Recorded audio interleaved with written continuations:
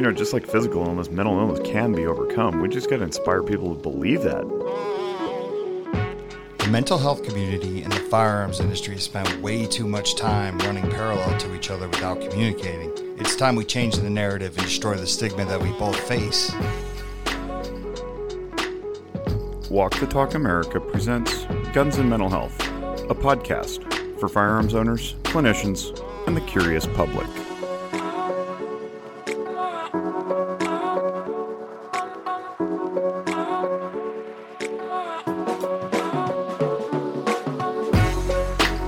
Hey, listening audience. Welcome back to Guns and Mental Health. This podcast is, as always, brought to you by Armscor. We're so thankful for Armscor to support us in what we're doing. We really invite all the industry leaders from the firearms community to kick down and really support what we're doing. The podcast is just one way of reaching people, but we have so many more things that Mike and I will talk about in time. But speaking of Mike, hello, Michael. How are you, sir? Hello, sir. How are you?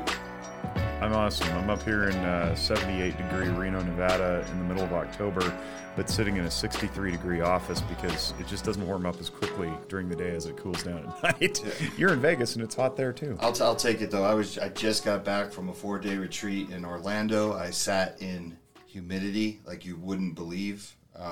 It feels good to be back in Vegas, and I welcome the cooler weather because I just don't do humidity well. That is something I discovered about myself. Well, I knew it, but I got reminded. It does make your skin nicer, though. I have noticed that. Well, I'll sacrifice that part for staying dry and not feeling being able to breathe. Yeah, exactly. Well, you're not alone down there in Las Vegas in the in-home studio. I noticed that we have Myra Fukuno.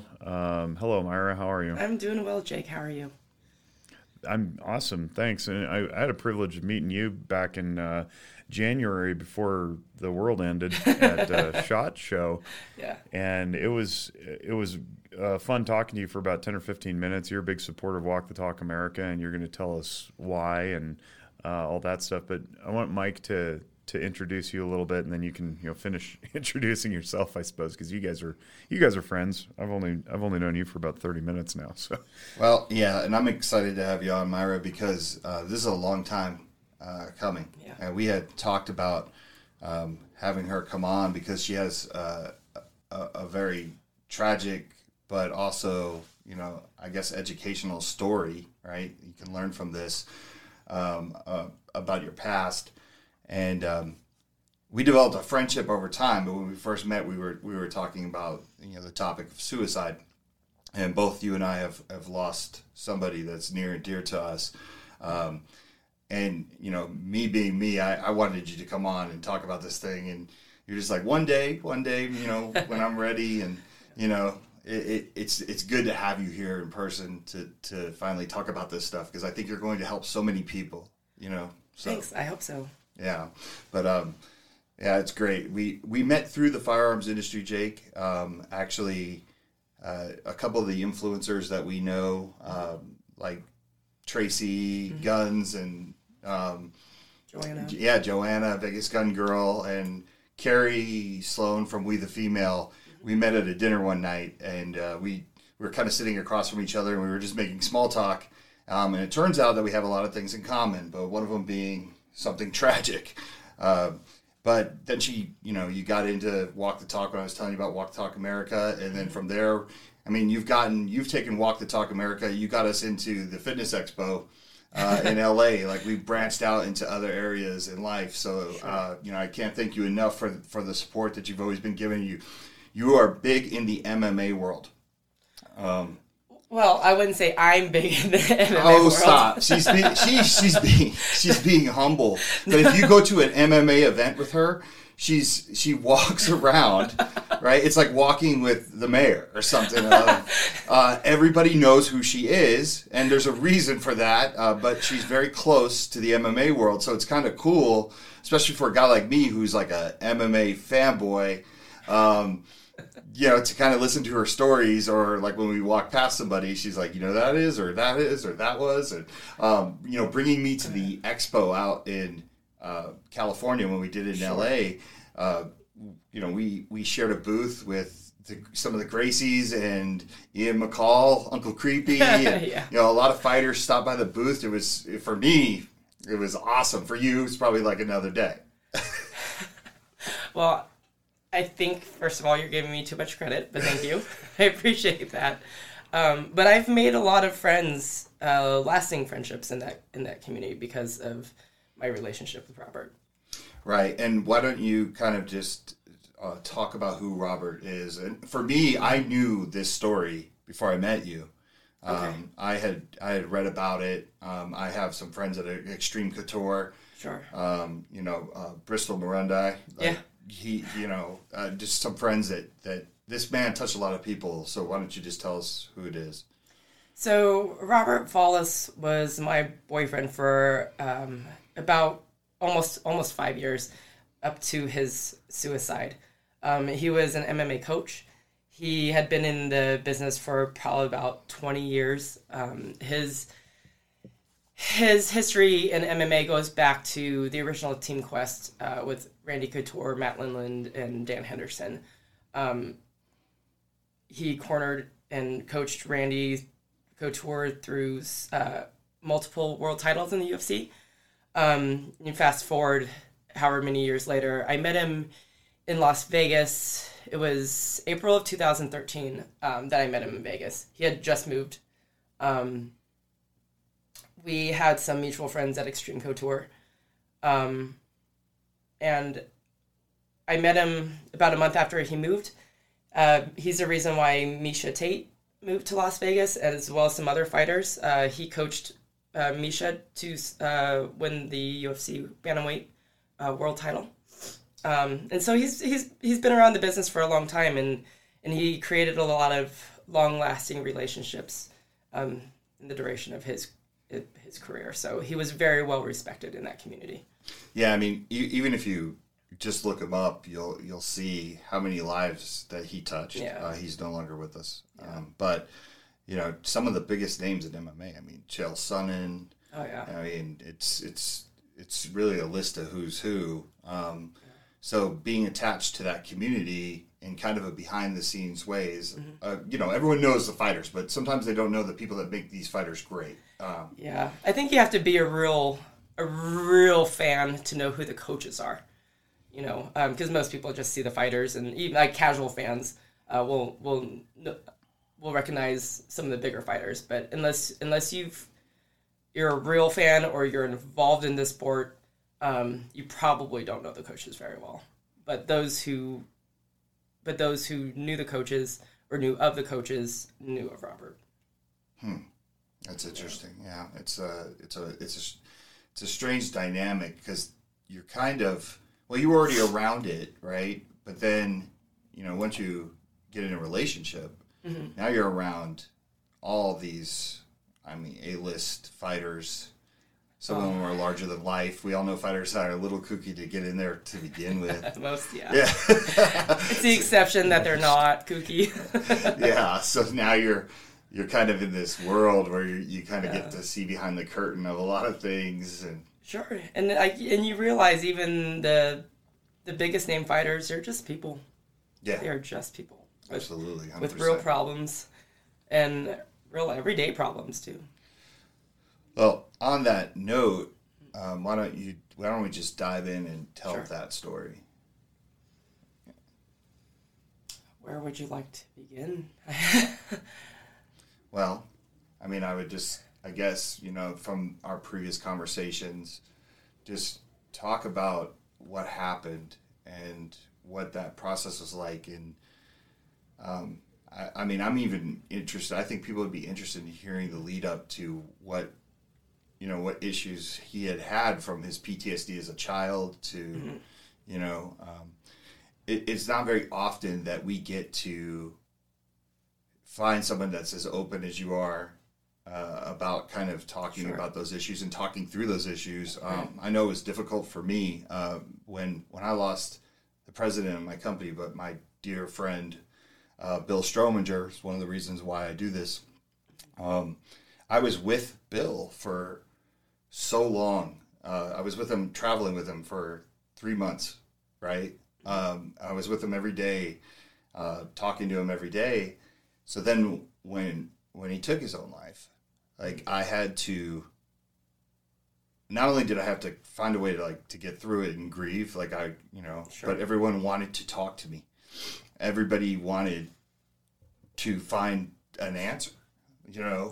and I just didn't have it. Right. So, I guess if you could just walk us through, I don't want to, Okay. Well, when Robert and I started dating, he would mention to me that he'd been struggling with depression for all of his life since he was a child, and I always thought I knew what that meant. He would tell me, I'm like, oh, okay, yeah, I understand, but I really did not understand at all because I'm not someone that ever dealt with depression or thoughts of suicide. I feel like I'm someone who never before struggled with that. So I could only understand it to the depth that I knew it, which was not very much. But he was raised in a home that was his family. They were devout Jehovah's Witnesses, and I won't get into that religion, but there was a lot of religious guilt growing up. He had 2 brothers and a sister. He was the youngest one in his family. When he was about 6 years old, his sister, which is the oldest child in their family, she was excommunicated from the church. And that meant she was disowned by her family. Like, their parents kicked her out. She was never to come back. And so in Robert's eyes, as a 6-year-old boy, like, he lost his sister. His sister was dead because they were not allowed to speak of her. When Robert was 12, his brother, his oldest brother, was also disfellowshipped by the church, and therefore he was disowned by the family. So by the time Robert was 12, he had lost his brother and sister to what he felt like was death. When he was 6 years old, after his sister was excommunicated or disfellowshipped, those are his earliest memories of depression. It was when his brother Rick, that was disfellowshipped and disowned by the family, when Robert was 12, were his first memories of suicide. And so as a child, him and his other brother Randy grew up with this fear of abandonment. If they didn't live a certain way, if they didn't act a certain way, if they didn't believe in certain things, then they would be abandoned by their parents. Like, they would be disfellowshipped by the church, and they would be disowned by their family. Right. And about 1.5 years after Robert and I started dating, his brother Randy hung himself. And it was after that I really started to pay attention to Robert's moods. It made me a much better listener, because now I wasn't listening for me, I was listening for him. Right. And that's when I realized how deep his depression really ran.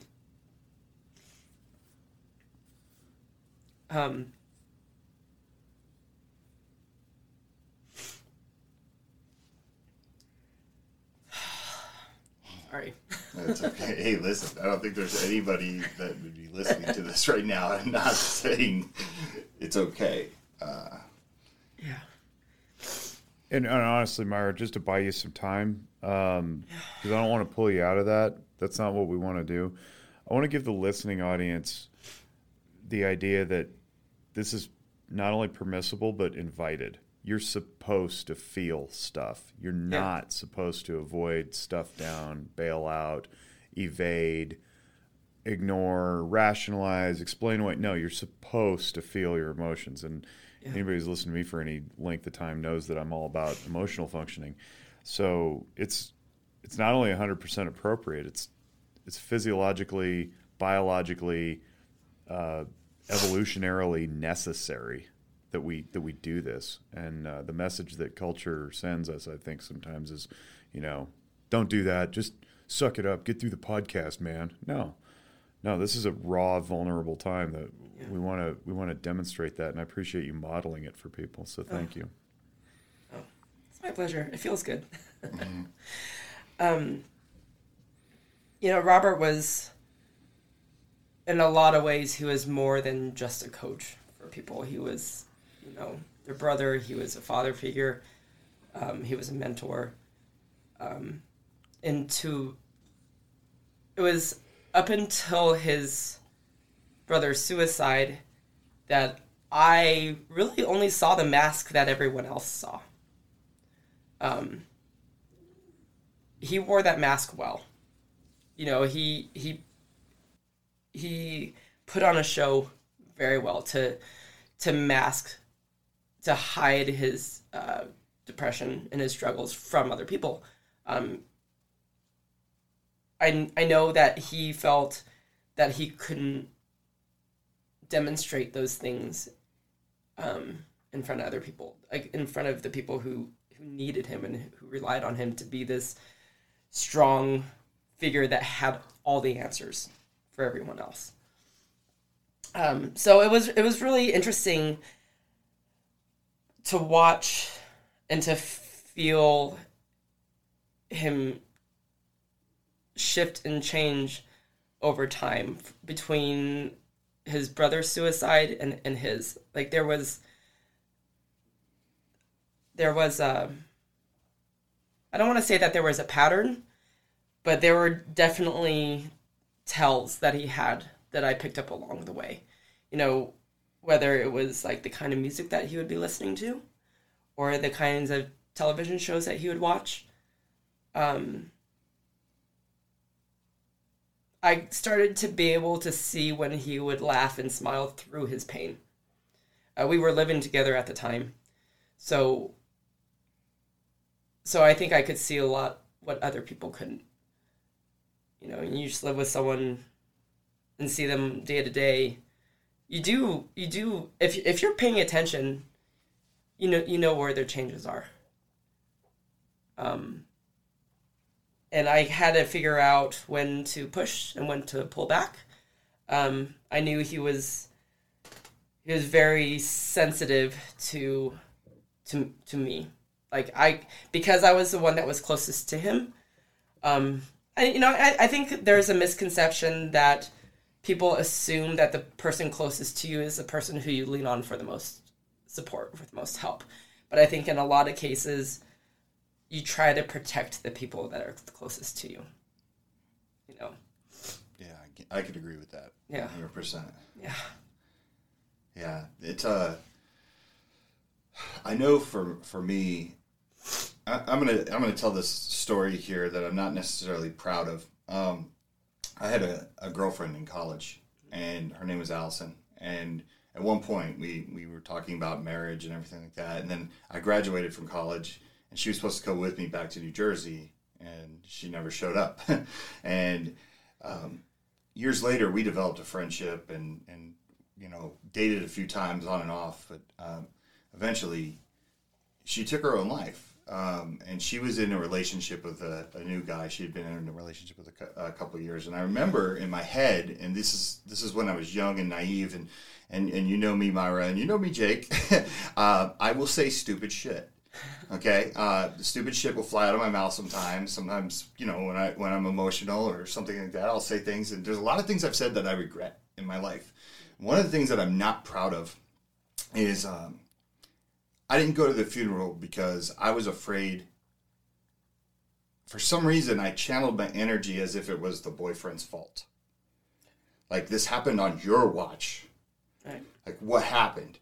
So I didn't go to the funeral because I was afraid of what I would do to him if I saw him, you know. And it was that, and I tell this story because then it flipped on me one day. I was the close one to Bill. Right. And I was with him every day. And then I realized you were an idiot. Like your brain, your thought process in that, because I couldn't have saved Bill. You know what I mean? Like that, I look back at all these things and it's just like, what a nightmare. For me, it's like a Twilight Zone episode, right? Like I became the exact same person I was going to attack. Yeah. You know, I became that guy. And not realizing like that dude's going through so much pain right now, but who are you, Mike, to think like you could have prevented that if it was you in that seat? You know what I mean? Yeah. And for you, did you ever have any issues like that? I mean, did you ever go through any emotions like that? Did anyone ever come at you? Like an idiot like me when I was like in my early 20s? Well, not to my face. Right. Not to my face. But because he was a bit of a public figure. And, you know, the news of his suicide hit the media before his body was even identified. Which made it really, I don't want to say difficult, because I think in the end it made it better for me to deal with everything kind of face on. Like I didn't have the opportunity to run from it if I wanted to. You know, it hit the media. Like every time I would open the internet, you know, I'd see these sports articles, like our local newspaper, and it hit international news, and it was a lot of the media outlets were reporting it, and it sucked because, man, like his body hasn't even been identified yet. That's fucked up. Yeah. It's super fucked up. And so, of course, you know, I did go on and read a little bit, you know, like, I don't know if it was Reddit or whatever it was, and people were just like, you know, would say the things that ignorant people say, like, how could nobody see this coming? You know, like, right. And all those things with that flavor, you know. And first of all, to people who say that kind of shit, fuck off. Like, fuck so far off, you know, because even if you do see it coming, there's nothing you can do about it. There's only so much you can do about it. You know, like when I saw him on the decline, you know, I knew if I pushed too hard, he would run. Right. I knew if I tried to keep him in my shadow, he would leave. And then what? You know, there was a moment in time when I realized he was talking about his brother's suicide and the journal entries that he found that his brother left, you know, following his death. And I remember that there was one time when I heard him say something, like, it clicked in my head, like, holy shit, it's just a matter of time. He's gonna kill himself. It's just a matter of time. And that's an odd sinking feeling. You know, it's like, for me, it felt like I was standing on the edge of an abyss, like, knowing that's gonna happen. Like, I'm gonna fall. I just didn't know when. That's how I felt with him.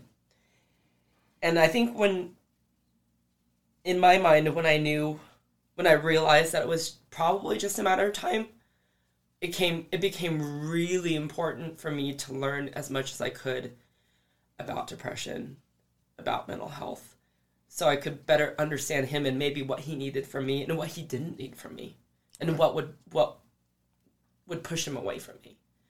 And so, even when you think you can see these things coming, there's only so much any one person can do about it. I'm really curious what you did with that information, because I think that the question on a lot of people's minds is when you have that moment or that sense of realization that, you know, something tragic is imminent, what do you do, right? Like, how do you intervene? And, you know, the common question is, well, did you get him some treatment? And It's like, well, that's not always the path for everybody. And I've proven to be a little bit unpopular in certain circles of my profession where I go, not everybody needs an office visit to the psychotherapist with the master's degree and the insurance billing. Sometimes what you need is a good jog. Sometimes what you need is a beer with some friends. And to a lot of us with professional licenses, that sounds like heresy. It's like we somehow hold the keys to the psychological kingdom simply because we went to school for it. And it's like, no, humanity got here on its own somehow without us, because we've only been around for like 100 years. And so let's not take ourselves too seriously. But I think that's the follow-up question after what you just shared is like, so what did you do? And what were the attempts that were made, and where did you find yourself backing off maybe where you wish you would have pressed a little harder, or maybe areas where you pressed too hard and you wish you hadn't, or, like help describe that whole context if you would. Okay. Well, I'll rewind a little bit. So when Robert's brother Randy killed himself, of course, like I really felt like I needed to be there for Robert. And of course, that's very natural for you to want to be there for the person that you love. It doesn't even have to be your partner. It could be like a family member. It could be a friend. You want to be there for this person that you love. And so I was insisting, I was pushing myself on him. And his response was to push back, and to push back hard. And I think what I eventually learned that, yeah, I wanted to be there for him, but I wanted to be there for him for me, because that's what I needed. And when he was very plainly telling me that he needed space. And I thought, that's the wrong answer. I need to be there for you. I can help you. I can be all these things for you. But in reality, for him, maybe it was just his personality type that made him run from me, because then I had an expectation from him. I think, and now having been on the receiving end of well-intentioned support, I know how it felt for me to have someone insist their help on me. And that's, in my case, that sometimes that was the last thing I needed. Like, I needed someone I needed nobody to have any expectations of me. That's so critical, and I want to pause there because I really want that to digest in the listeners' ears. Helping someone for them or helping someone for you, and knowing the difference is very challenging sometimes, especially when we're in the middle of it.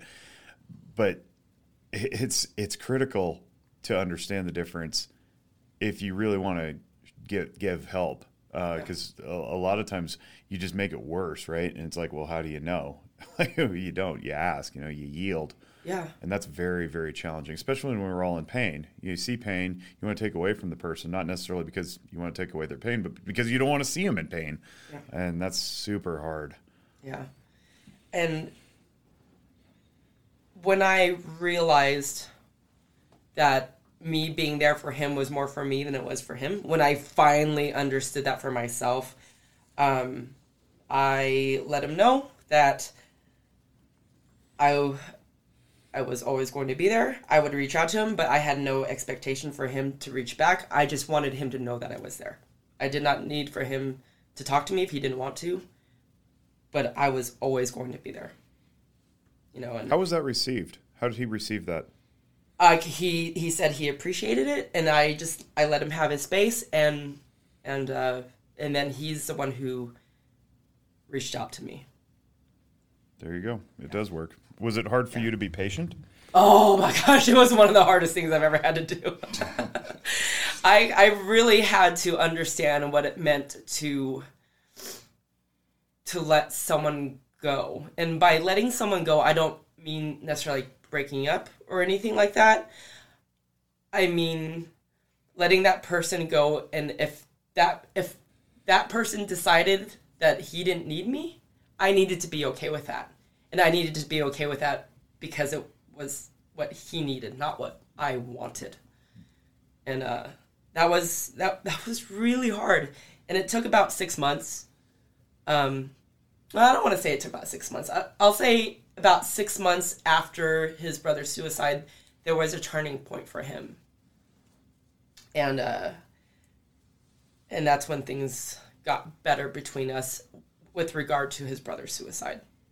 That's one of the hardest concepts for people in our field to wrap their arms around and embrace, is the idea of respecting one's autonomy, the ability for the client, in my case, to choose their own behavioral path and not make what Conti would call the error of omnipotence, thinking that we are responsible for their behaviors or their outcomes, and really just being deferential and honoring a person's own liberty and ability to choose for themselves. And sometimes they choose destructive, and we don't like it, and that really hurts because we like to believe that we have a bigger influence than we sometimes do. Yeah. But you're not alone in that. It's something that gets taught in school and then beat across our heads and shoulders for years afterward. Like, respect the client's autonomy, respect the client's autonomy. And yet we have to counterbalance that with the idea of one of the other core ethical principles of our field, which is beneficence, meaning help somebody. We got to help, right? We can't just like, oh, whatever, do what you want, man. Like, that's not cool either. We can't just let people go down paths of destruction and not try to intervene. Making peace with living, in that tension is very, very challenging, though. And when I realized, the moment that I realized that it was probably just a matter of time before he took his own life, I made a mental note to myself to ask him. At some point when I thought that it could come up naturally in a conversation without being an intense conversation, that I was going to ask him. And one day I asked him flat out, "Are you going to kill yourself?" I asked him flat out. And he said, no, I could never. And I believe that at the time he meant it. At the time, I absolutely believe that he meant it. But things change. Yeah, that's, I can relate to that, because that story I told you both about Allison, Bill was with me when I got the news. And Bill had met her before. And I remember, like, to this day, I remember Bill saying, "That's never the way to go out. It's selfish." He, criticized people that basically get to that point where they take their own life. And cut 2 years later, he did exactly what he said she was a coward for. Yeah. It's weird. It always stuck with me. Because, he pulled me aside and gave me, a speech, like a coach. You don't do that. Nobody does that. That's the most selfish thing you can do. You never think, when someone gives you that answer, you take their word for it. It's hard to not. I hate projecting things on you. I'm not going to sit there and be like, no, it's deeper than that. Something's wrong. You kind of got to say, okay, I asked you, I respect you, I trust you. The answer you just gave me is the real answer. But I get what you're saying too. Things change. Yeah, and I'll say the thing that Robert shared with me that he read in his brother's journal that made me realize that it was probably just a matter of time was his brother. So his brother had been going to a therapist and had, or I guess it would be a psychiatrist, and he was on a bunch of different medications, and he was on some experimental medications. And Robert just saw his brother's health continually decline. And his mental health didn't seem to be getting any better. And so Robert had his own, feelings on therapy and what it could do or what it couldn't do for somebody. And he felt that he was someone who understood himself so well at these deep levels that there's no therapist that could tell him anything that he didn't already know. And in a lot of ways, I believe him. I believe him because he understood people very, very, very well. But then he had his own prejudices because it didn't help his brother, so he didn't think it would be able to help him.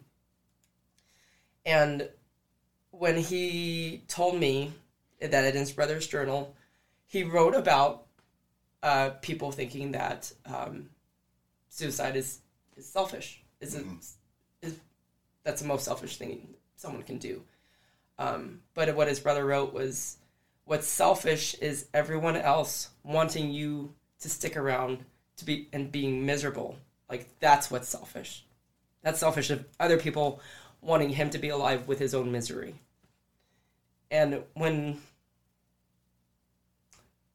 Robert told me that, he had this look in his eye. And I remember thinking, he just found his justification. He just found his reason that made this okay. Right. Yeah, what's really sad about that is that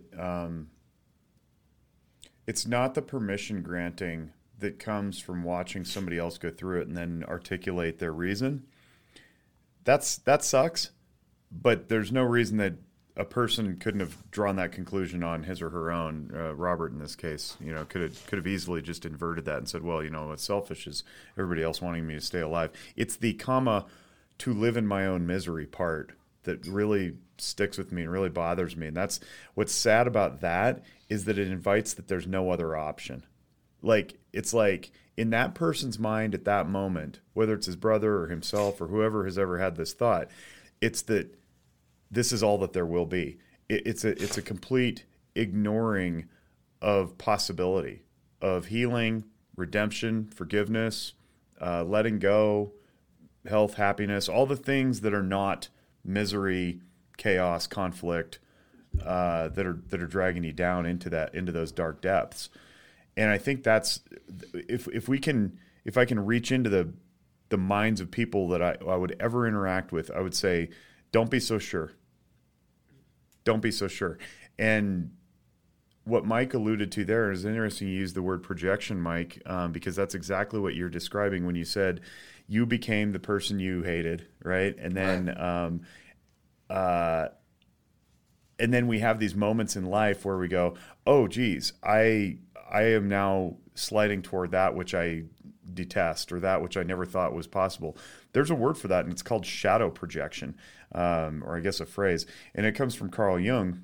And what the concept is that which we are so quick to point out in others, but so quick to deny in ourselves, is a concept that Jung talks extensively about. It says, beware of that, because if you don't learn to acknowledge that it's in you too, you are doomed to fall into that path. And so whether it's, no, I could never do that with regard to something horrible, or no, I could never do that in regard to something great, you're denying self. And the more often we do that, what we end up doing is carving out little pieces of who we could potentially be until we have almost nothing left. And then it feels very trapped. Like, well, I've already declared affirmatively that I can't be that, I won't be that, I'll never do that. And then before you know it, you've got this little tiny sense of self that is lacking possibility. And of course it would seem like the world is small or that possibilities are limited, because your own self-talk has declared that over time.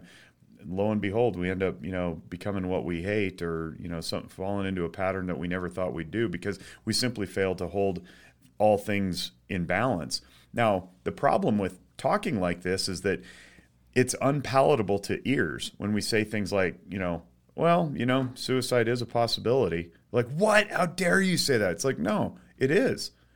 And if I take that off the table, what I've essentially done is invalidated that as an option, and it's denying reality. It's almost psychotic to say that. You're like, oh, I could never fill in the blank. Well, yeah, you could, actually. There's an old saying that says, if a human being has done something, it is therefore human nature. All humans having the same nature, therefore have the same capacity to do anything any other human has done, for great or terrible. Whether it's high success and leadership, or it's, doing horrible things to other people that get you in prison. We need to loosen up our conversations and our talk and our language about what's actually possible, so that we don't end up pigeonholing ourselves in little tiny spaces that we don't think we can get out of anymore, because then we're labeled a flip-flopper or inconsistent or whatever it is. It's like, no, you can change your mind. You can hold loose to the beliefs. And God willing, we do, so that we don't back ourselves into corners. Yeah, absolutely. One of the things, Myra, I want to talk about and touch on is, for those who don't know, Robert took his own life with a firearm. Yes. Both of you were staunch 2A supporters. You both trained. You both are into the gun culture lifestyle. Sure.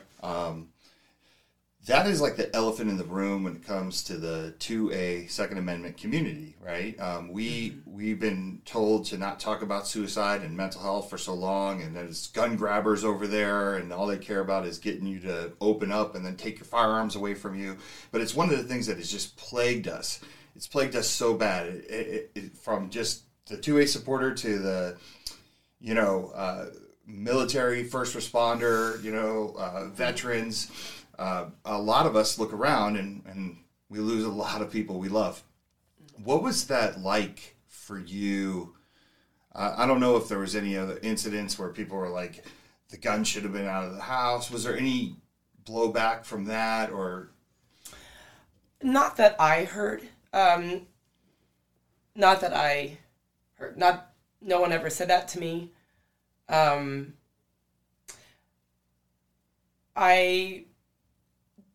I do want to mention that when his brother killed himself, his brother hung himself. But first, his brother bought a shotgun to kill himself. And he couldn't quite figure out how to get the job done that way. I don't know if it's because... I don't know for what reason he decided not to use a firearm. But he did buy a firearm with that intention and chose to hang himself instead. So, do you still blame the gun for that suicide? No. His brother had the intention, one way or the other, to do it. So, and in his case, it happened to not be a firearm. It ended up being a belt. Wow. I have another friend who lost her brother to suicide on Christmas. He was a gun owner. He also hung himself instead. So there was a time on social media that I brought up the fact,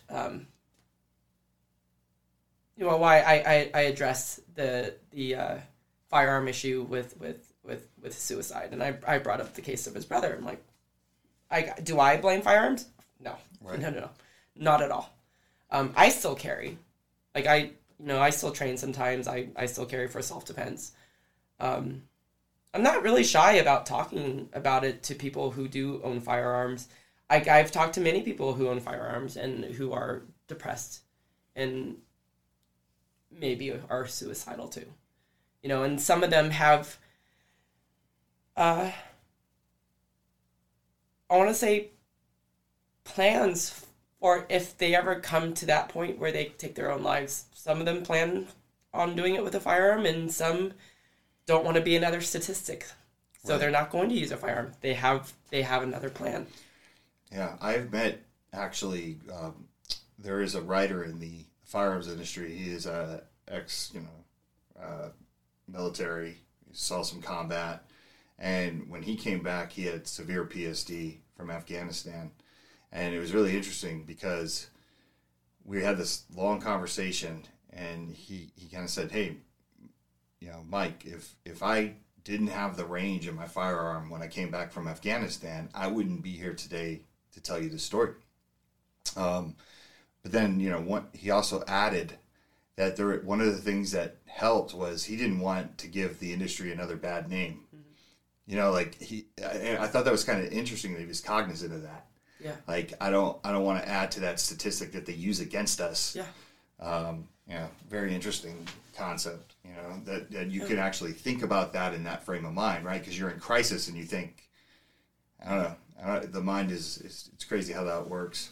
Yeah. When I was reading through Robert's journals and stuff after he passed, I read parts where he talked about looking, he'd be out hiking, looking for places, is this high enough? Wow. Man. And stuff like that. And so it wasn't just because he had access to firearms. Right. And I'm just trying to think about reading something like that. That's interesting. So that day, the day you found out, when you found out and everything, what was your thought process? Oh, what? I know what happened for me, right? So I'm kind of curious. Well, I'm gonna rewind a little bit more to kind of explain why Robert, probably another reason why he felt like there was no other alternative. It had been his lifelong dream to get his family back together. All the religious discourse and this, that, and the other. This was when his brother Randy was still alive. Robert was the only one in his entire family, or in his immediate family, that had a relationship with everyone in his family. You know, including his parents, his brother that was still a Jehovah's Witness, and the brother and sister that had been disfellowshipped. Robert was never disfellowshipped from the church, so his parents would still talk to him. But they would always talk to him under the when are you coming back to the church kind of deal. But it was Robert's lifelong dream to get his family back together. And then when Randy killed himself, the silver lining to that was that Robert briefly had his family back together. He had his parents, he had himself, he had his brother Rick and his sister Sharon back together, mourning the loss of their brother Randy. So for a few days, Robert had his dream. And then when the family was back together, the father kind of took them aside and said, well, unless you're coming back to the church, we probably won't be doing this again. And so with that, Robert lost his family again. His lifelong dream had completely been shattered. And to him, how do you feel when your lifelong dream just It's there for a minute. Yeah, you have it. You have it in your hands for a day, and then you lose it. Yeah. Just like that. It's got to be like holding water in your hands to be, like you could try to keep it there as long as you can. Yeah. That's horrible. Yeah, and then, and so the days kind of leading up, maybe it's the last couple weeks leading up to when he went missing, he was watching reruns of Cheers on Netflix. And that wasn't a show that we would watch together. Like, that was just not one of the shows. And it was really peculiar to me, like, with, like, the way that he was watching the show. Because the way he was laughing at it, to me, it felt like, I remember thinking in the moment, like, it's like he's reliving something. Like, he's reliving memories. And I thought back, I'm like, I thought that it had something to do with when his family was together as a family. And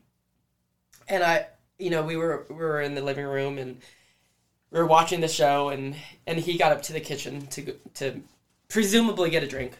But then he didn't come back. And so, like, I was already kind of paying attention because it was peculiar for him to be watching this show. And I went in the kitchen, and he was hiding behind a wall, and he was full on sobbing. He was just sobbing. And I knew him. Like, he is reliving something with his family at that moment. And so I remember like those days, he just, like, the feeling that I got from him was he felt completely deflated. Just completely deflated. And I came home from work one day, and he wasn't home. That was unusual, for him to not be home. But then I realized that I hadn't heard from him that entire day. And, my text to him kind of went unanswered, but that wasn't super alarming.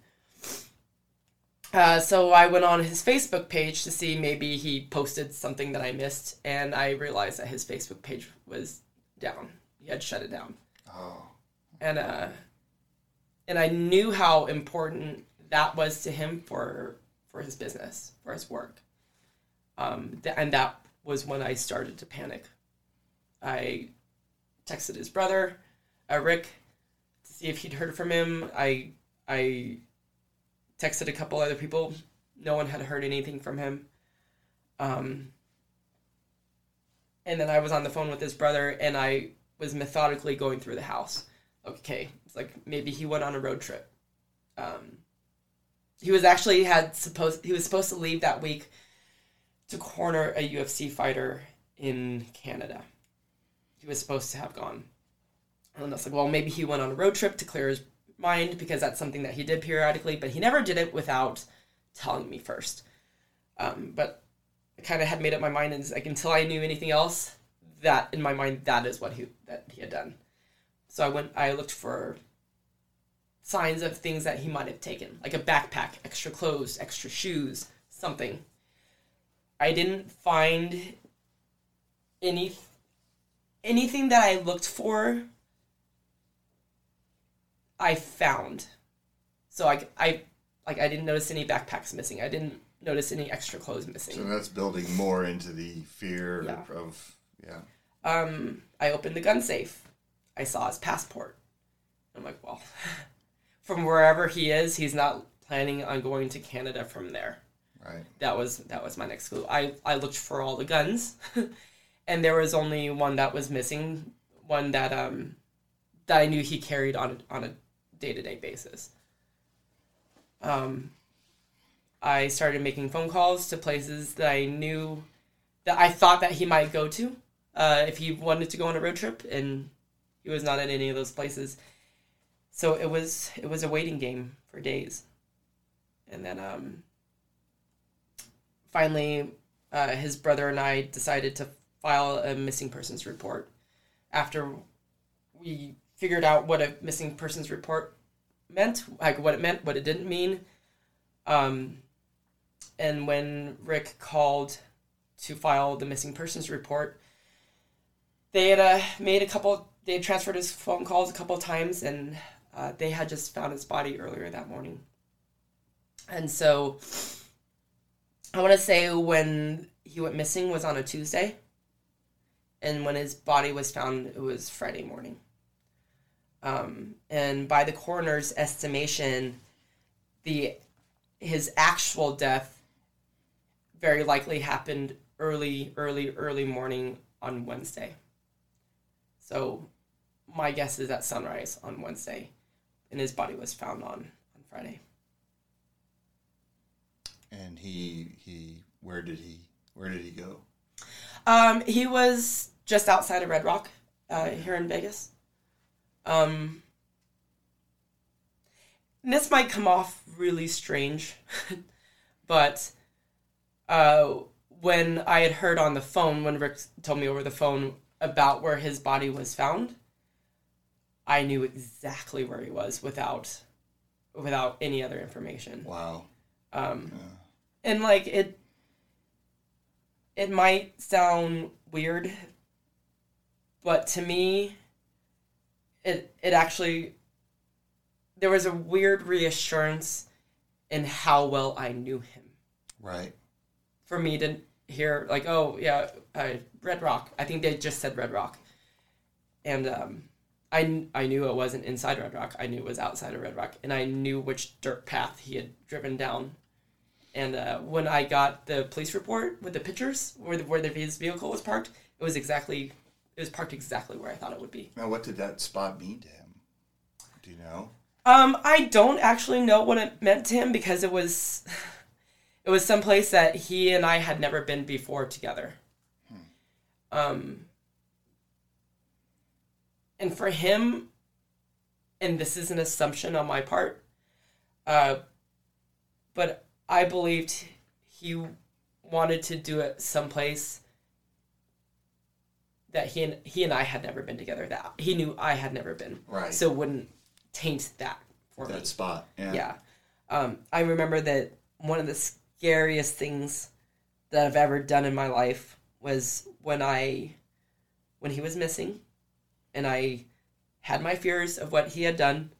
The scariest thing I've ever done in my life was open the doors to the spare bedrooms in the house, not knowing what I would find. But in my head, I told myself before I opened each of those doors that he would never do that to me. He would never have me be the one to find him. And you were right. Yeah.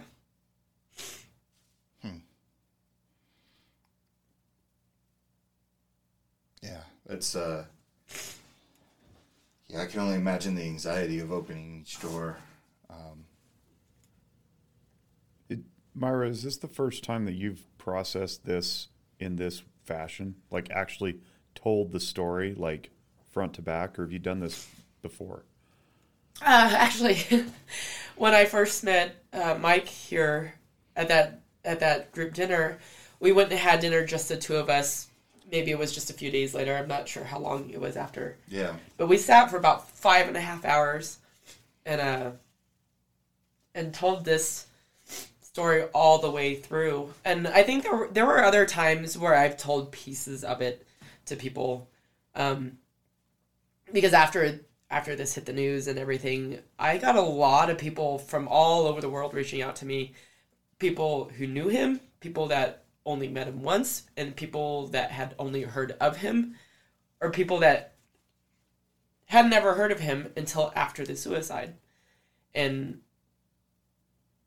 for different reasons, I would tell different people different things, just depending on the context of the conversation, or what they were looking, based off of what people would ask me, I knew that they were asking for themselves. And so I would, I would tailor what I said, or I would revisit parts of my experience for them, depending on what they needed from me. Yeah, I mean, you're still, Jake. She still does this to this day. I mean, there have been times when she's been hanging out at the house here, and she has to go because she has to meet up with somebody that's in town. Yeah. That was close to Robert. Yeah. And I kind of feel for you, to be honest, sometimes, because that's got to be the toughest thing. Is like, because you're almost performing. You're not performing, but it's almost like, I know I have to go down there. I know I have to start reliving some memories. And not everybody's in the mood to do that all the time. Oh, no. You know what I mean? Not at all. It's tough because there's these little windows that these people are in town, and they kind of want to feel Robert's soul through you. Yeah, I find that kind of interesting and kind of amusing, but I also take it as a compliment or a form of flattery. Oh, of course. Sometimes I feel like, people who miss Robert, like sometimes they just reach out to me because they feel that they can get a little bit of him through me. But at the same time, like I know in a lot of ways I'm very fortunate to have the answers for why someone would kill themselves. Because a lot of people, who are kind of left behind after a loved one's suicide, they don't necessarily have answers. I have answers. Yeah. And I kind of feel like it's a little bit of a responsibility on my part on behalf of Robert, to share that information with people. Like, so maybe it's for closure on their end. Maybe it's for just a deeper understanding on their end. Maybe it can just help somebody realize some things about themselves or someone that they care about. But I kind of feel like it's a little bit of a responsibility on my part. I know I don't owe anyone anything, but I also feel that I'm very fortunate to have what a lot of people aren't able to have for themselves, or if maybe that they're worried about someone that they cared about, like how can I help them be better listeners and a better support system maybe for someone that they care about, because for me that's really important. I appreciate that. I mean, I don't think there's any reason to question the motivation. I mean, yeah, you want to help people, you want to provide closure, you feel the obligation, all that stuff. That's great. I mean, that's why any of us do anything that we do. It's because we feel drawn or compelled or led to make a difference, and I appreciate that you said too, like, I don't owe anybody anything. It's like, yeah, nobody really does. But why do we do what we do? It's because we want to. It's because we believe that there's some bigger thing that we're contributing to, and you're doing that, and you're just such an awesome human being that you can be present for all these people who just keep, asking. And the point that you made about having answers, I think, is really critical too, because our brains want certainty. We want to understand things, and when we are faced with something like a suicide, especially because it's probably the most tangible thing we have in front of us that doesn't give us access to the why. Man, to be able to provide at least a semblance of context for that, I think is incredibly powerful and healing.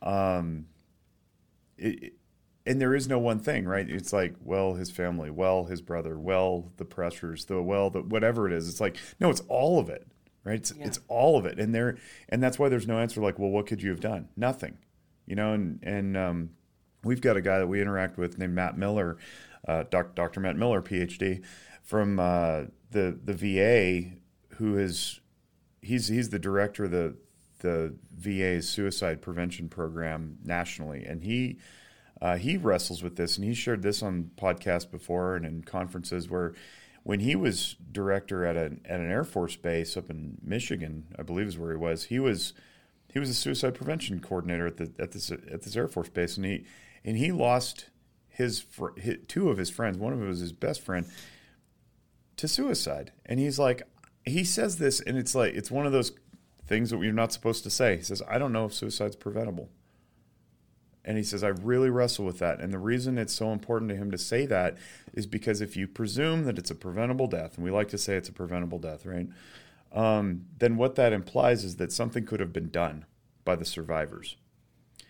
And that's not necessarily true. And all it does is beget a series of shame and guilt treadmills in the people's heads. And that's not fair. It's not fair, it's not necessary, and it's not helpful.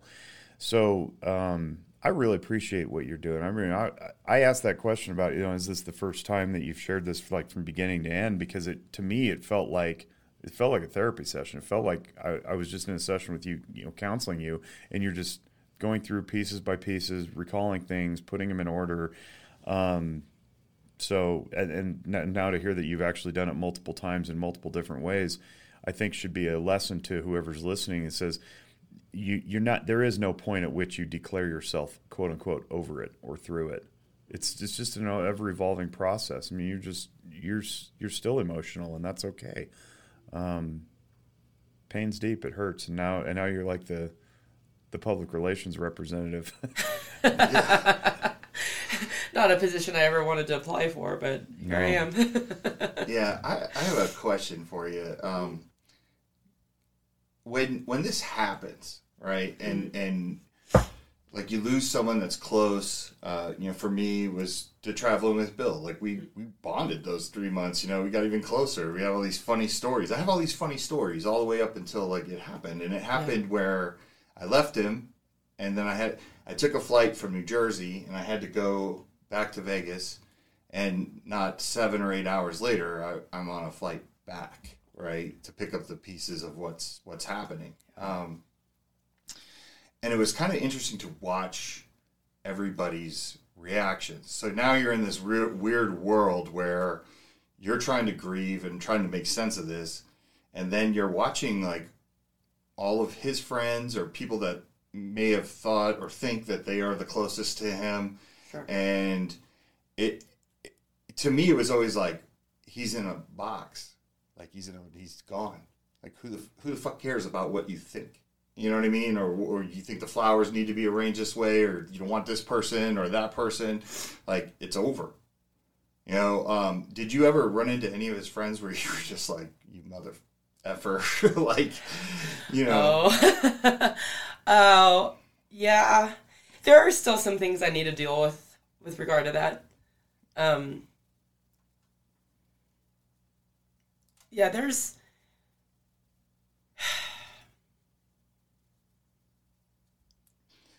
I mean... There are, okay, so first I'll say that there are so many people that I've seen in interviews, or that I'd seen in person and talked to, or reached out to me, through some other method, that they blame themselves. Or they mostly that they blame themselves for not having seen something, or in some cases there was one of his longtime friend that's in going to school to become a therapist and didn't see any of this coming, and then it made him question like his own career choice. Like, if he couldn't see it in Robert, like, what the fuck was he doing wrong? Like, maybe he's not cut out for this line of work. And then, like, I knew how good he was at hiding these things, and people only saw what he allowed them to see. I don't blame anyone for not seeing those things, or maybe not understanding depression, because I didn't understand it either until it was right there in front of me, like watching him deal with the loss of his brother. Like, that's when I started to really pay attention to understand. Now, with regard to me running into people and thinking, like, just having some sort of like anger or resentment, yeah, there are a couple of instances and in situations where I still need to deal with some things. And I'm working towards it. Part of that is how it got to the media before his body was identified. That's a big thing for me. I still have a major issue with that. And to me, that's kind of, it's understandable. But for me right now, it's still unforgivable. And I think the reason why it's unforgivable to me is because I haven't addressed it with that person yet. Right. And I think until I address it with that person, I won't be able to let it go. As the professional among the three of us, I would highly recommend that and say that you're correct. But something else you mentioned there too is that, and I want to be careful here that I'm not like treading into diagnostics for a person I've never met, but what you've shared paints enough of a picture to say that somebody who was raised in a household that is that rigid in their beliefs creates in the mind of the individual, especially at age 6, and then again, the idea that they need to practice their show face, and so when you say, I don't blame anybody for not picking up on this because he only showed you what he wanted you to see. Yeah, and he was practicing it for like 40 years. Yeah. Like, that's a long time to practice anything every day, all day, to everyone. So you think about anything that you practice, that you get good at, how often do you put time in? Not that much. So he didn't get there overnight, and to think that, like some magic wand would undo it is foolish. But also we can have compassion for ourselves for, not knowing what to do or how to do it or whatever, because he practiced that. He was really good at it. Yeah. It was his defense mechanism. A master at it. And why do we do that? Well, it keeps us safe. I get it. Yeah, so was there any... The reason why I'm asking this is because, like I said, I think about when I was at, watching people about, like, there were people that were fighting over, like, the fact that they didn't have a picture on Bill's little collage that they put on the wall or something like that. You see what I'm saying? Like, it's really weird when people's... Like, they want to crowbar themselves into... Oh, yeah, I've dealt with that, too. Okay, because let's say, like, I can only imagine with him, because there must be people that were like, we were going to do this together. Or my gosh, yes. Yeah, there were... People's perception is their reality. Yes, correct. And even, like, what I see... my perception, it's still my perception, so that's my reality, even if it's in conflict with someone else's reality. So, like, who can say really, like, who's right and who's wrong. Right. You know. But yeah, there's but I did notice, and it was very rare occasions, super rare occasions, that someone would actually try to make Robert's death about them. You know, that's very narcissistic. Whatever. I don't know that narcissists can help being narcissists. But there is some of that I also had to contend with, and it was, I don't know, it's not my circus, not my monkeys. Right. You know? I love that phrase. How did you, I mean, obviously you still deal with it, but when did you feel like you could breathe again after this happened? Oh, okay. So this is kind of a fun fact. It's interesting. So after Robert's suicide, and obviously I knew his upbringing with the Jehovah's Witnesses, and you know all everything that entailed for him. Do you know who Leah Remini is? Yeah. Okay, and you know she did the Jake. I don't know if you know who she is. The Hollywood actress that did the Scientology stuff. Yeah, King and Queen. Yeah. Yes. She's I read a lot about that actually. And so I had heard a rumor that she was going to go after other cults, including Jehovah's Witnesses. And so Robert had a longtime friend who was a fighter and of Robert's. He fought in the UFC also. His name is Nate Quarry. Yeah. Nate was also he's a former Jehovah's Witness who was disfellowshipped by his church and his family. Him and Robert became very close. Like, they both lived in Portland. They became very close because of the same upbringing. And Robert helped Nate kind of let go, or helped him cope with some of Nate's own losses through his disfellowship from the church and the family. Nate gave this amazing speech at Robert's memorial. And he gave the speech to give people an understanding of the why Robert would do something like this. How someone could get to the point where they would do something like this, specific to Nate's upbringing, because Nate's upbringing was essentially Robert's upbringing. Mm-hmm. I had a friend of mine professionally record it, and I wanted to make it available to people who couldn't attend the memorial.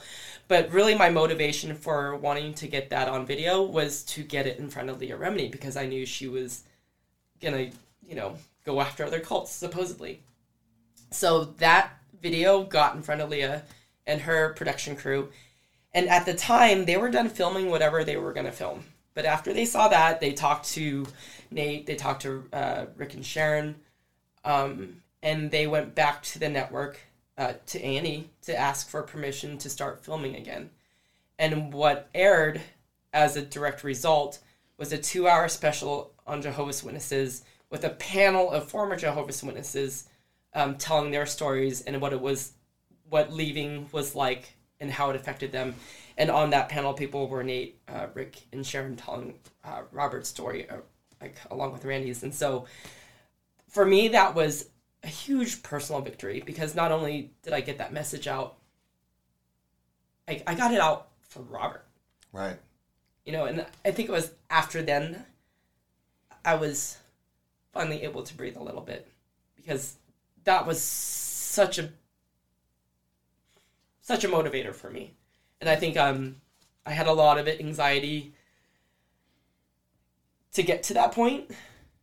And then, see, the memorial was, so Robert died December 2017. We had the memorial at the end of January.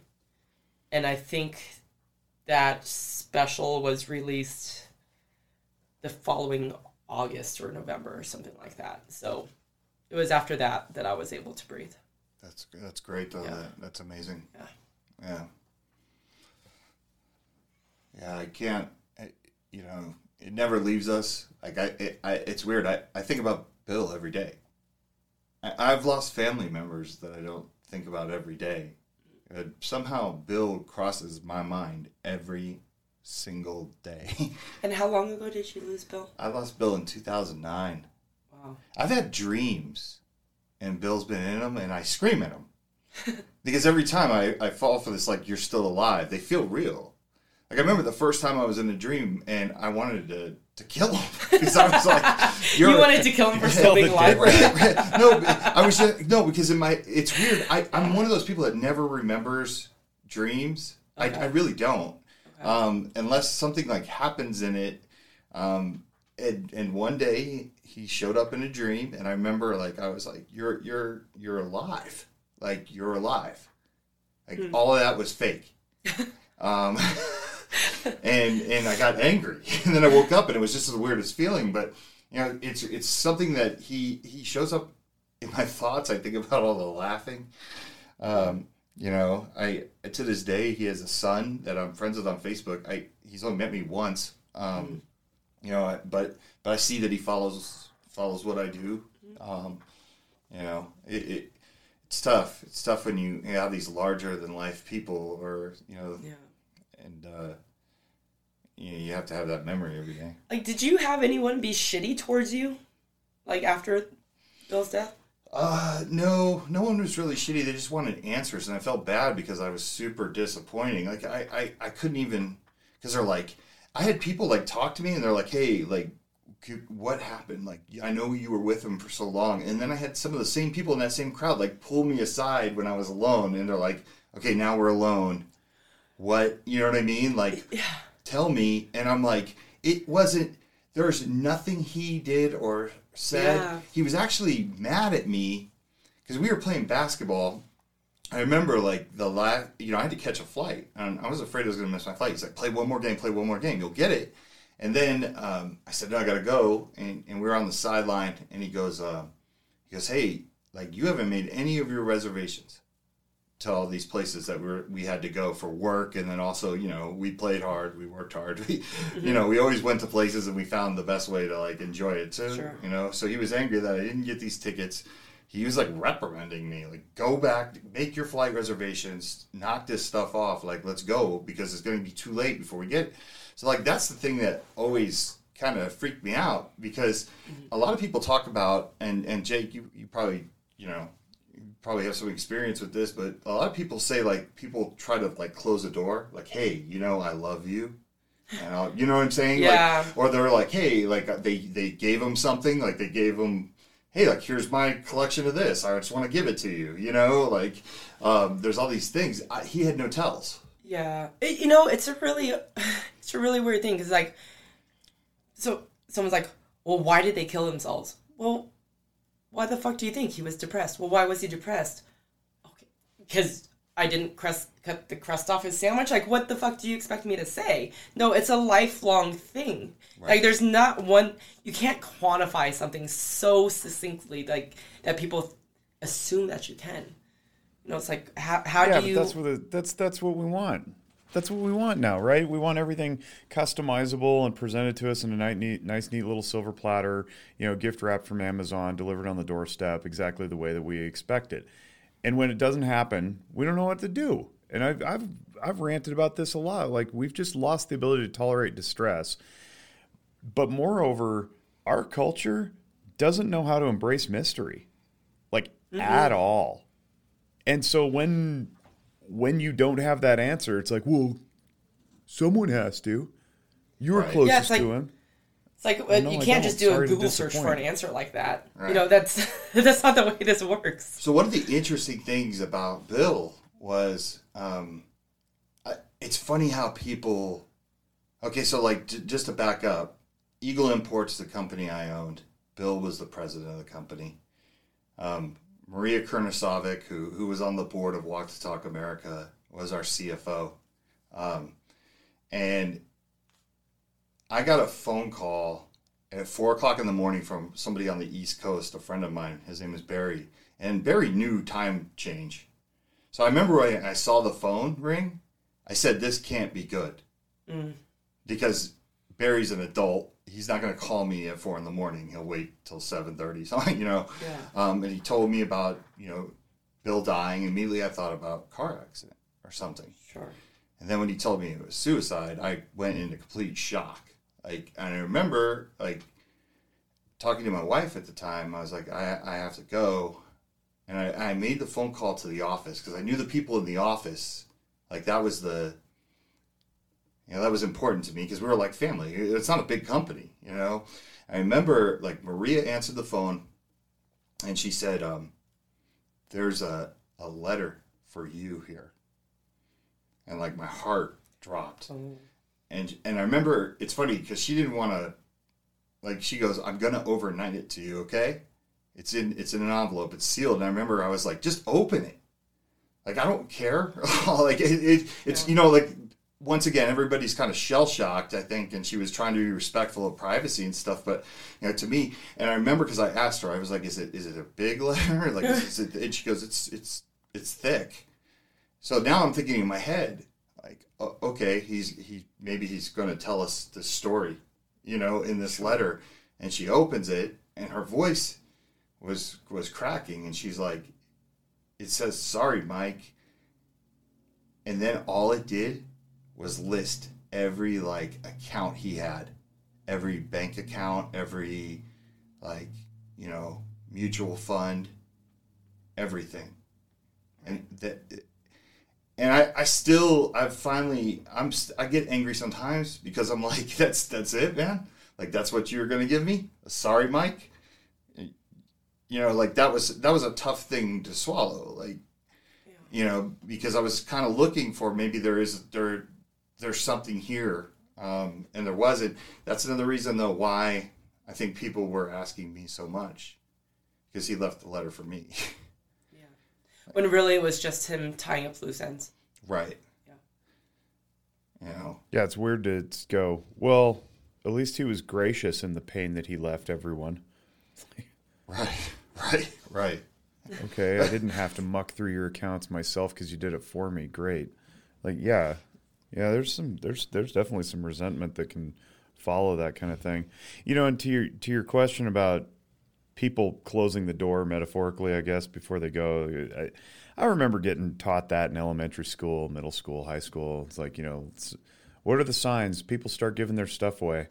And the more I get into this profession and the deeper I get into the suicide intervention, prevention, postvention stuff, it's just not true. And maybe that's true of kids. I don't know. But it just doesn't seem thematic. If anything, it's actually much more impulsive than that, or it's building for a really long time, and people do their best to insulate their loved ones from the shock, right? It's not this here have my sticker collection. Oh no, Johnny doesn't give stickers away. This must mean something. That's I don't know.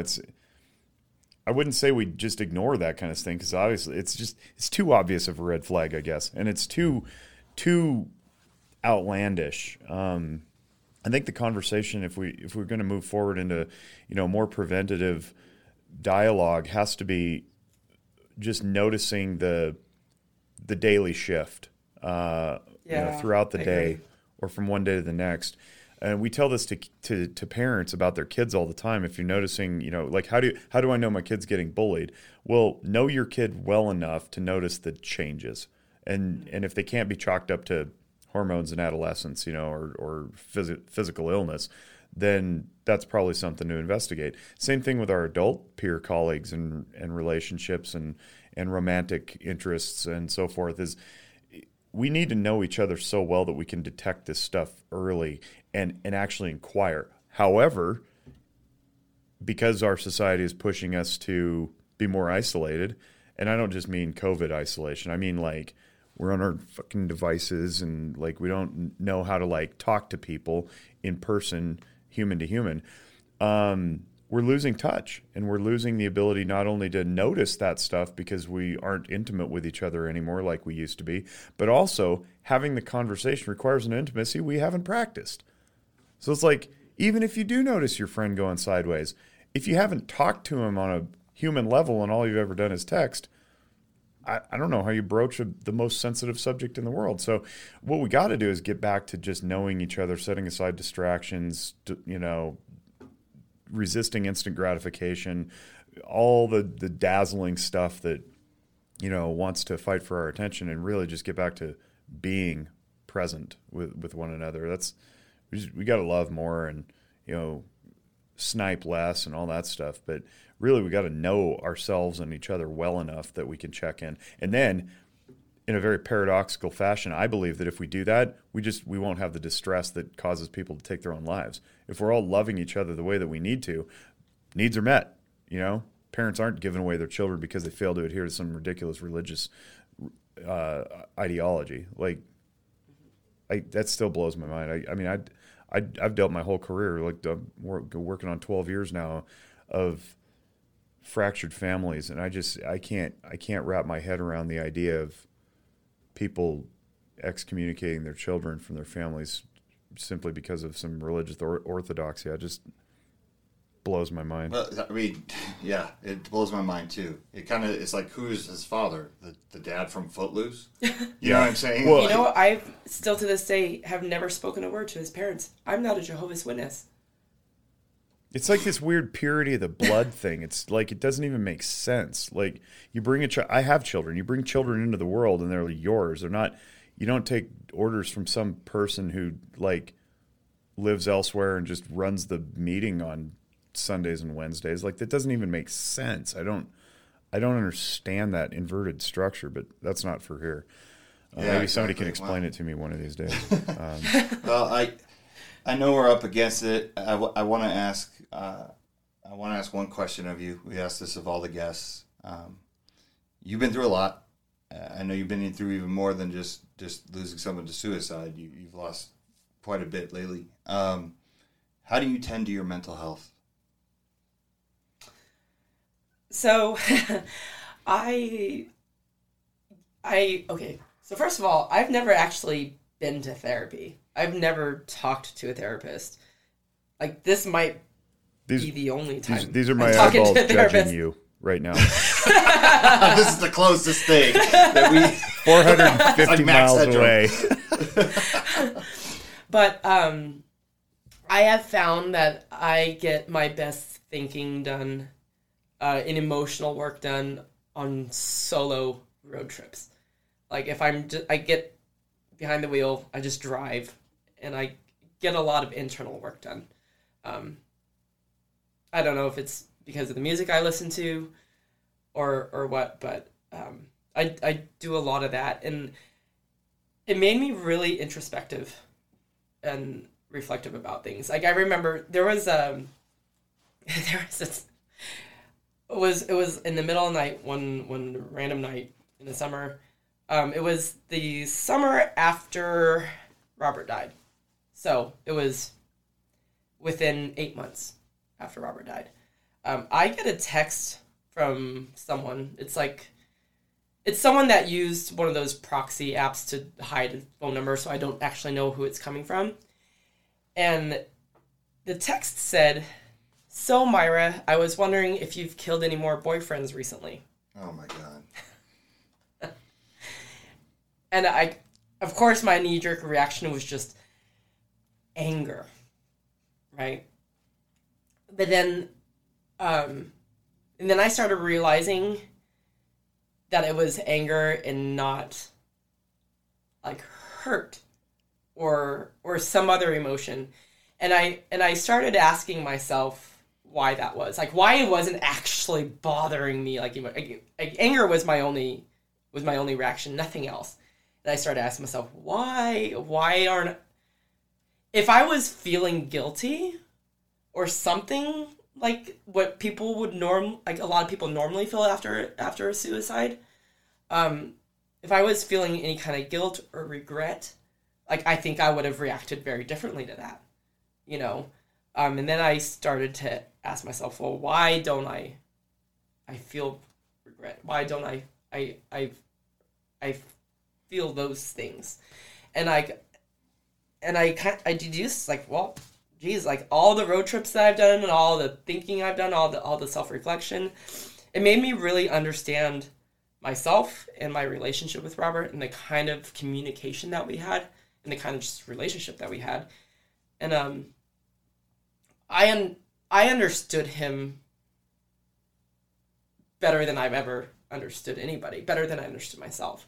But then I realized that the more work I did on myself, the more I understood him. And even in his passing. And it made me feel really good about our relationship.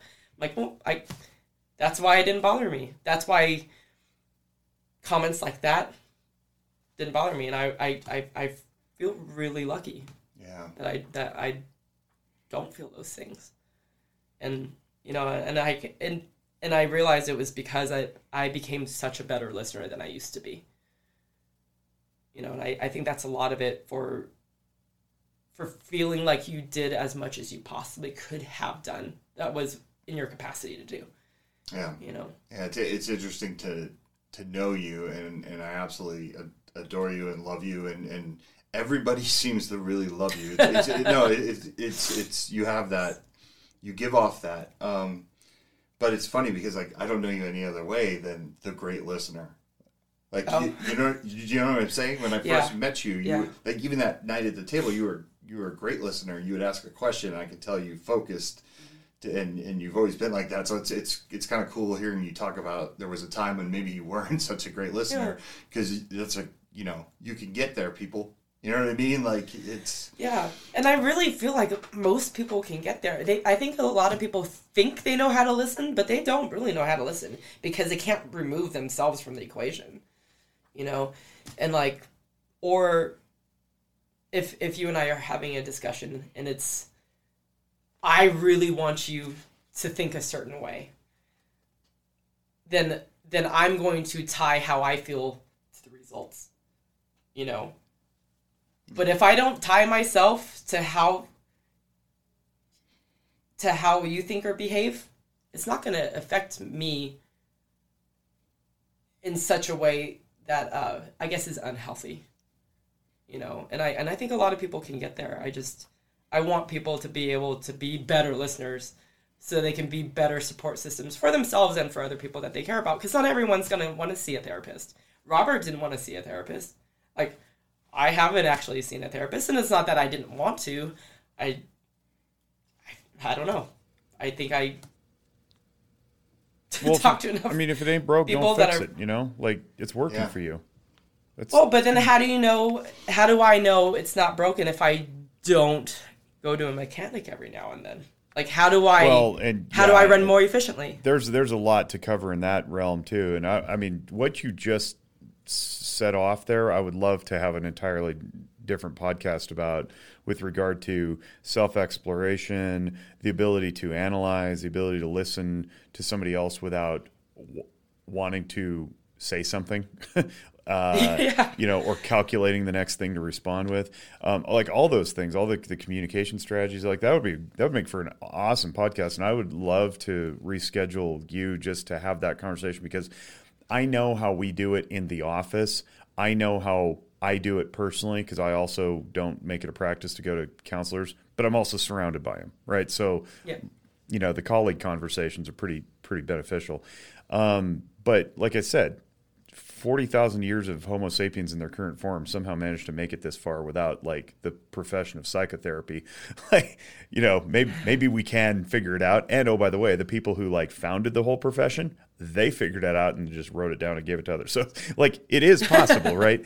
But I want to get back to your drives before we, because I do have to get out of here. But your drives by yourself, do you schedule those, or do you take them regularly, or just as needed, or like, how does that work? Oh, just as needed. Just as needed. Like, sometimes I know I've got something kind of simmering that needs to come out that I haven't been able to quite get out, or I haven't given myself the time to. And so I know, I can tell when I'm about to boil over. Like, okay, I don't know what it is. Yeah. But I need to get it out. You become your own mechanic at some point. Yeah. Yeah. Hit the road. Yeah. There was, like, immediately after his death, I was always leaving town. I I wasn't usually flying someplace because I could not plan ahead. I didn't know what I was going to be. I didn't know what mind frame I was going to be in the next week, the next day, the next hour. I had no idea. Like, I couldn't make plans with anybody. I didn't want to make plans with anybody. And like people that are like, well, come do this with me, on Saturday. Like, I don't know. Like, well, like because a lot of people thought that like I just need to get out of the house. Like, no, I don't know what I need. Oh, that's the brain mush that results after trauma. It's like you can't think. I mean, that's normal. That's expected. Yeah, and like I had such a problem giving any kind of commitment to anybody for any time, energy, space, anything. And so a lot of times I would just kind of I would just disappear. And I think there were some people that were concerned that I was running, that I was avoiding things. But like, no, actually, when I take these road trips, like, I'm like driving straight into my issues. I'm driving straight into my issues because that is the way that I process things best. That's the new technique, by the way. I'm going to use that and prescribe it to people. Go for a drive straight into your issues. Straight into your issues. Yeah. I absolutely love that. It sounds like something somebody would say in a movie. No, I drive right in. Or make it the title of a movie. Yeah, drive straight. Or the name of a band. Did you hear that new Driving Straight Into Your Issues album? Driving straight into your issues. My Native American name would be Drives with Issues. Oh, that's fantastic. Well, Myra, thank you so much for coming on and being so open. Jake, yeah, man. You have anything you want to add? It was great. It was absolutely awesome. And I appreciate your vulnerability. It's amazing. Like we have these people come on this podcast, Mike, and they open up and share their stories. And I think that these testimonies are going to be really empowering to a lot of people down the road. And I think we're really gonna make some change here, man. I'm really proud of what we're doing. Thank you, Myra. Yeah. Good to see you again. Thank you. All right. Well, on behalf of our Walk the Talk family, our sponsors, and everybody who supports us, thank you, listening audience. We will see you again in no time real soon. Bye-bye.